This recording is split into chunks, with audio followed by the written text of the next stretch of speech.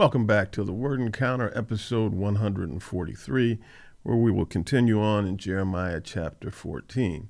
And the section title to this is The Drought. Now remember, Jeremiah is a prophet of the Lord. He's prophesying to the people about things that are about to occur to them. And so unlike Isaiah, who prophesied hundreds of years out, that's not the case with Jeremiah. And so we see that as we examine the times of the day, we're seeing this from various perspectives. You know, back in Kings and in Chronicles, you know, we had a certain account. Now we're dealing with the prophets who were alive during that time. And so they're telling things from their perspective. So we're covering similar ground, but different perspectives. And so here we have again in verse 1, chapter 14, entitled The Drought. It says, this is the word of the Lord that came to Jeremiah concerning the drought. In verse 2, it says, Judah mourns, her city gates languish, her people are on the ground in mourning, Jerusalem's cry rises up. And so the people are distraught because the Lord has brought a drought against them, because again, because of their apostasy, because of their wickedness, evilness, and whatnot, and most importantly, their refusal to change their wicked ways and to turn back to the ways of the Lord. The Lord had finally run out of patience with them, and so this is one of the things that he brought on them. And it says in verse 3, their nobles send their servants for water. They go to the cisterns. They find no water. Their containers return empty. They are ashamed and humiliated. They cover their heads. And so we see that droughts come on, the nobles, or the governors, the rich people of the day are sending their servants out to find water, and they can find no water. And then it says in verse 7, it says, though our iniquities testify against us, so obviously these are the Judeans talking, Lord, act for your name's sake. So they're not even saying act on our behalf. They're saying, Lord, act for your name's sake. Indeed, our rebellions are many. We have sinned against you. So we see that the people are acknowledging what they have done. The problem is they've done this before, and they never really took it to heart. See, so the Lord is not just looking for empty promises of change. Empty promises of changing our ways. He's looking for sincere repentance and a sincere change in heart. Now remember, the Lord can examine our heart. We can fool other people, but we can't fool him. And so I think when we try to fool him, that even makes him more angry with his people, because we think, first of all, we're lying. Second of all, we think that we can fool him. So that's a sign of trying to be more wise than the Lord. That's a sign of trying to say that you can be superior to him in intellect and knowledge because you can tell him anything and essentially manipulate him into believing what you want him to believe instead of what he knows to be true. The next section says, false prophets to be punished. So see, for those that aren't familiar with being in the church, you know, for the last, 20 years or so, it's been like the prophetic age. And so we have a lot of people rising up, speaking out prophetic words, or speaking out words, things that are to come in the future. Prophecy is legitimate, but not all prophets are actually prophets. People can call themselves whatever they want to call themselves. That doesn't mean that they're legitimate. And so we see a lot of people now, you know, prophet so-and-so, prophet this, prophet that, put it on their business card. This, that doesn't make them a prophet. And we see that if you are calling yourself a prophet and you are not actually a prophet of the Lord, then your sentence is pretty dire. And so I'd be very careful for those of you out there who are doing that. So let's just get into this. It says false prophets to be punished. Verse 11, then the Lord said to me, do not pray for the well-being of these people. See, the people in the previous verses, they acknowledged that they were rebellious and this, that, and the other, but the Lord has had it. And so he's telling Jeremiah, do not prophesy for the well-being of these people. If they fast, I will not hear their cry of despair. If they offer burnt offering and grain offering, I will not accept them. Rather, I will finish them off by sword and famine and plague. He said, instead of showing any mercy, simply because they turn to me and say, okay, we acknowledge we've done wrong, the Lord is saying, no. Don't, Jeremiah, don't pray for this people. He says, I don't even want you to acknowledge that they exist now, because I'm going to finish them off by the sword, famine, and plague. Verse 13, it says, and I replied, Jeremiah, oh no, Lord God, oh no. The prophets are telling them, you won't see sword or suffer famine. I will certainly give you lasting peace in this place. And so the prophets are telling the people that the Lord is saying that you won't see sword and you won't suffer famine. They're lying to the people. They're telling the people what they want to hear, or they may be saying what they want to believe. The prophets may be saying what they desire, but this certainly is not from the Lord. And it says, I will certainly give you lasting peace in this place. And so the prophets are telling the people that the Lord is saying, I will certainly give you peace in this place. Don't worry about sword or famine. That's not going to happen. Verse 14, but the Lord said to me, these prophets are prophesying a lie in my name. I did not send them.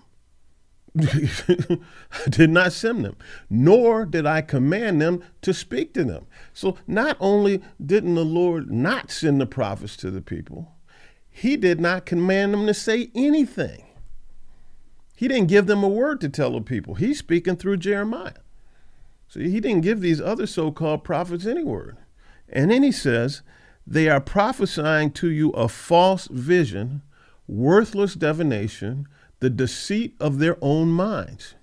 And so the Lord is telling Jeremiah the Lord is telling Jeremiah that they're prophesying out of their own imagination. I didn't tell them to tell the people that. I didn't tell them to try to make the people feel secure and safe. They just did this on their own. In verse 15, it says, this is what the Lord says concerning the prophets who prophesy in my name.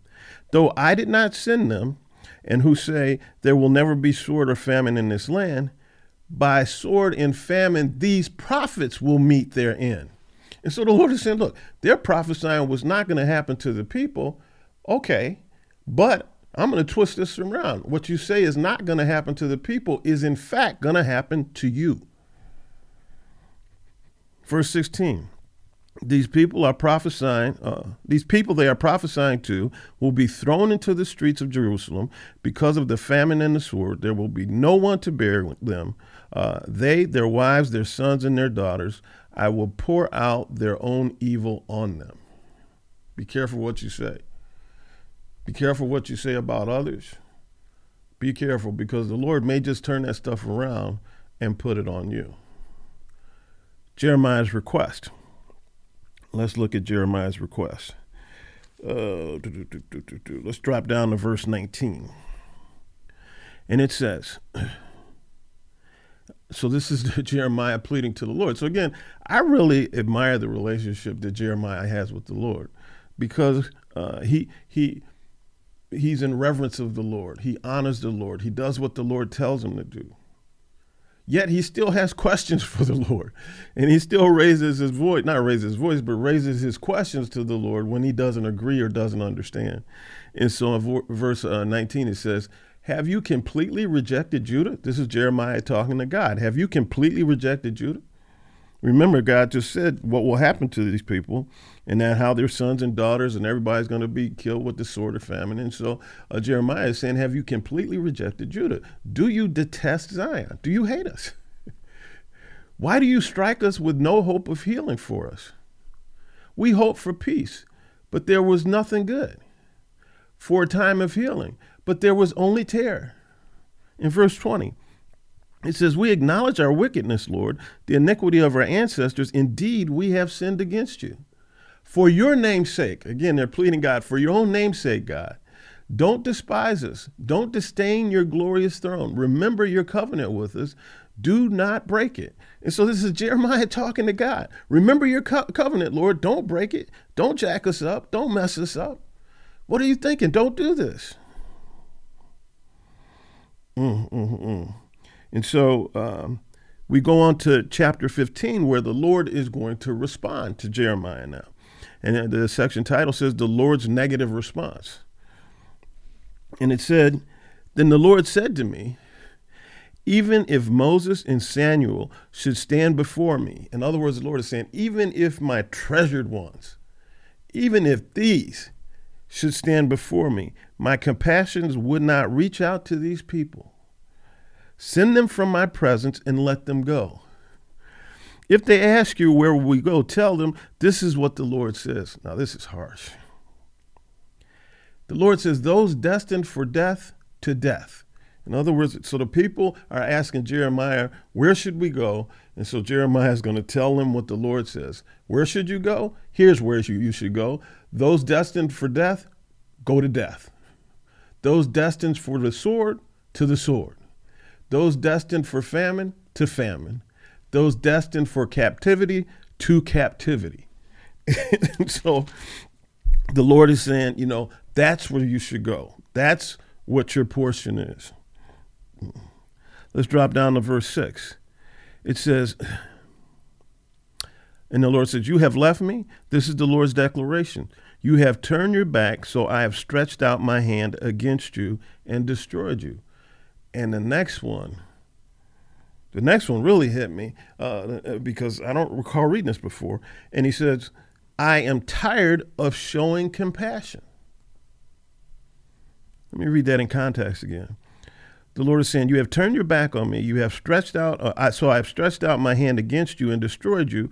I am tired of showing compassion. I am tired of showing you compassion. Remember, this is over hundreds and hundreds of years. He kept forgiving them, kept forgiving them.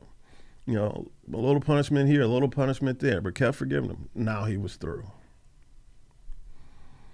Let's drop down to verse 10. The section heading says, Jeremiah's complaint.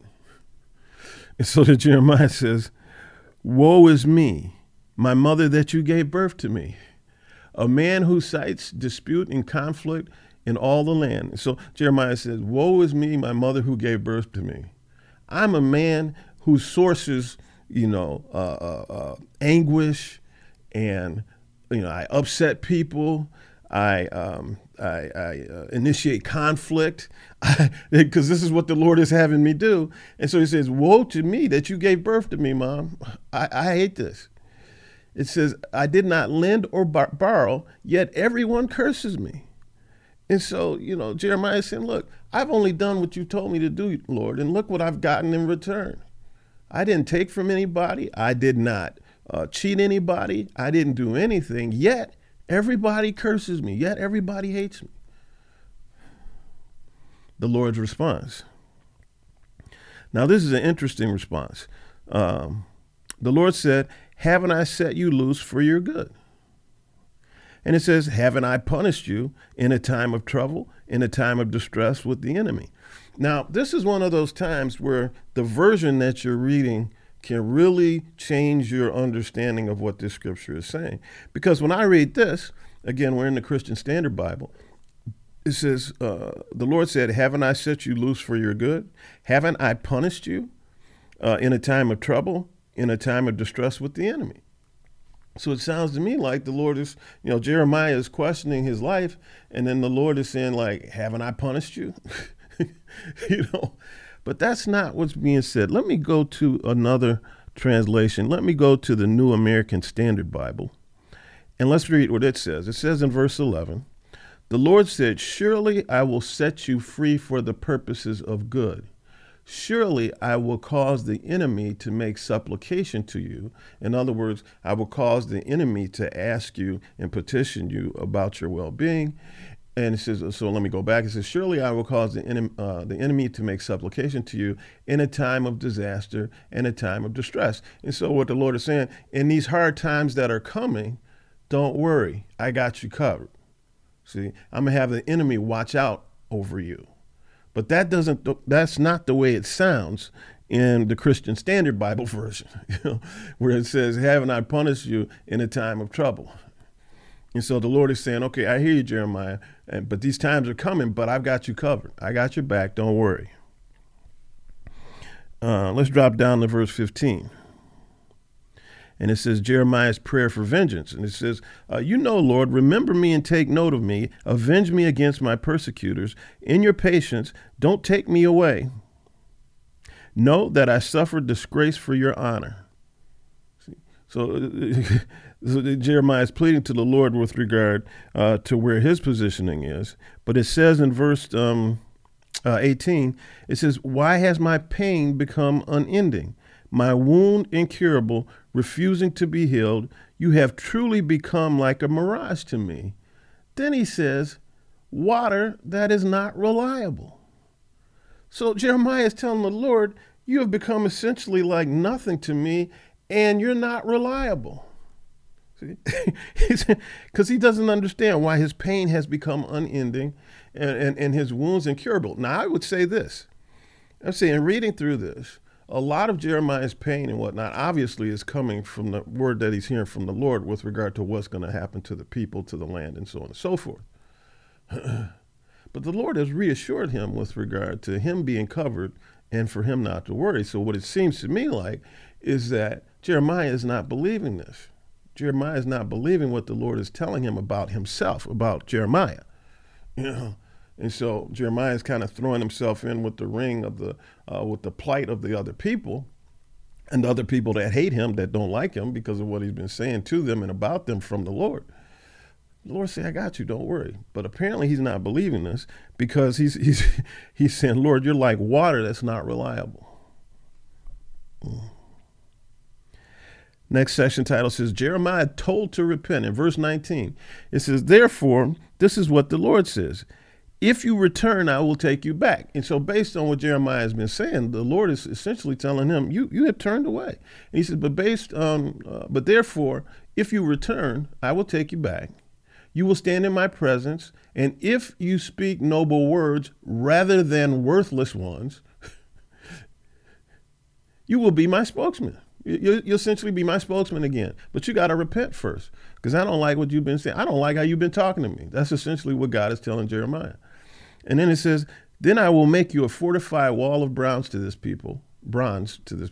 I will fight against you. No, excuse me.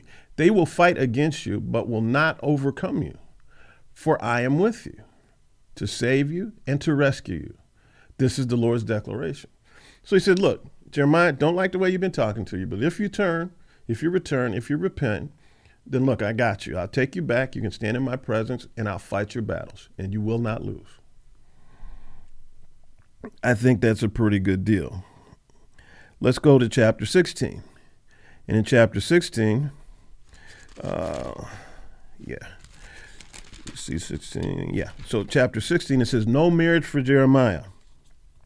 It says, the word of the Lord came to me, do not marry or have sons or daughters in this place. For this is what the Lord says concerning sons and daughters born in this place, as well as concerning the mothers who bear them and the fathers who father them in this land. The word says they will die from deadly diseases. They will not be mourned or buried, but will be like manure on the soil surface. They will be finished off by sword and famine. Their corpses will become food for the birds of the sky and for the wild animals of the land. This is talking about the kids born to these people. The Lord is saying, look, something horrible is coming. I'm warning the people. So he's telling Jeremiah, don't get married, don't have kids, because this is what's coming. Okay. So don't do this. In verse 5, it says, for this is what the Lord says. Don't enter a house where a mourning feast is taking place. Don't go lament or sympathize with them, for I will remove my peace from these people, as well as my faithful love and compassion. This is the Lord's declaration. So he's telling Jeremiah, look, when the young ones die and others die, and people are mourning and having feasts in their home or funerals, this and that, he says, don't go sympathize with them. Don't go lament with them. Don't. Why? I have removed my peace from these people. And he's removed his faithful love and compassion. So he says, don't go. Don't extend anything to them. They are getting what they deserve. That's a harsh word. That's a very harsh word. Down to verse 10, it says, abandoning the Lord and his law. Then it says, when you tell these people all these things, they will say to you, why has the Lord declared all this terrible disaster against us? What is our iniquity? Why are they asking this? Anyway, it says, what is our sin that we have committed against the Lord our God? In verse 11, it says, then you will answer them, because your ancestors abandoned me, this is the Lord's declaration, and followed other gods, served them, and bowed and worshiped to them. In verse 12, it says, You did more evil than your ancestors. It says, this is coming on you because of what your ancestors, your fathers and your mothers did and whatnot. But even in light of what they did, you've done worse. It says you did more evil than your ancestors. Look, each one of you was following the stubbornness of his evil heart, not obeying me. And so he's not laying this all on the ancestors' behavior. He's saying you've taken it to another level. Verse 14, it says, however, look, the days are coming, the Lord's declaration, when it will no longer be said, as the Lord lives, who brought the Israelites from the land of Egypt, but rather, as the Lord lives, who brought the Israelites from the land of the north, that being Babylon, and from the other lands where he had banished them. In other words, they would swear by, as the Lord had delivered all of his children out of Egypt. That was kind of their phrase. That was their declaration. He says, that's going to change. He says it's going to change to, as the Lord lives, who brought the Israelites from the land of the north, or who brought the Israelites from exile in Babylon. So the phraseology is going to change, he says. And then he says, For I will return their land that I gave to their ancestors. So the Lord is saying, look, I'm exiling you, you're being punished, but I'm not going to wipe you out, because I'm going to keep my covenant with my son David. For I will return them to their land that I gave to their ancestors. And so, even though they had done evil and wickedness and whatnot, he wasn't going to wipe them out, because he still had to, because the Lord is a covenant keeper. He made covenant with David, and he's going to follow through on that covenant.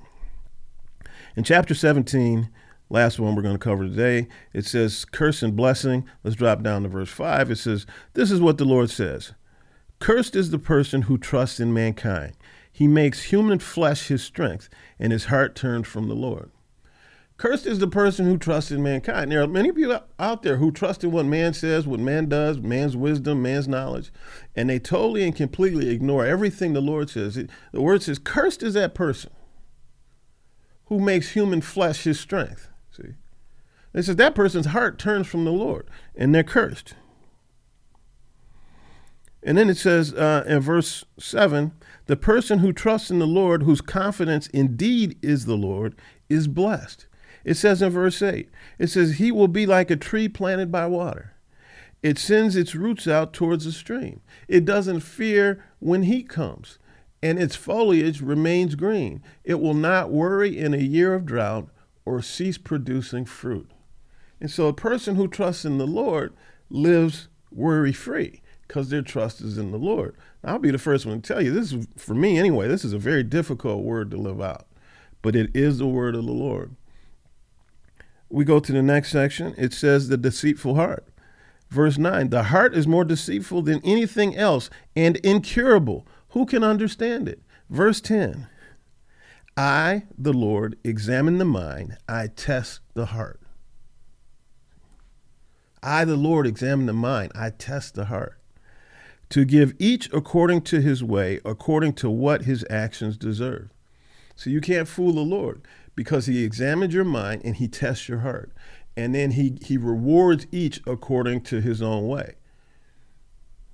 And that could be a positive reward or a not so positive reward. We drop down to verse 14. It says Jeremiah's plea, heal me, Lord, and I will be healed. Save me, and I will be saved, for you are my praise. Hear how they keep challenging me. Where is the word of the Lord? Let it come. So the people are mocking him. They're saying, hey, you've been prophesying this, but where's the word of the Lord? Let it come. Then it says in verse 18, Jeremiah says, let my prosecutors be put to shame, but don't let me be put to shame. Let them be terrified, but don't let me be terrified. Bring on them the day of disaster. Shatter them with total destruction. So we see that, Jeremiah has this kind of love-hate relationship with the people, right? And I can understand it. And he has these emotional swings with God as well. He's in a tough position. He's in a very tough position. Anyway, let's just drop to Romans 10, give everybody opportunity. And it says the message is near you, in your mouth and in your heart.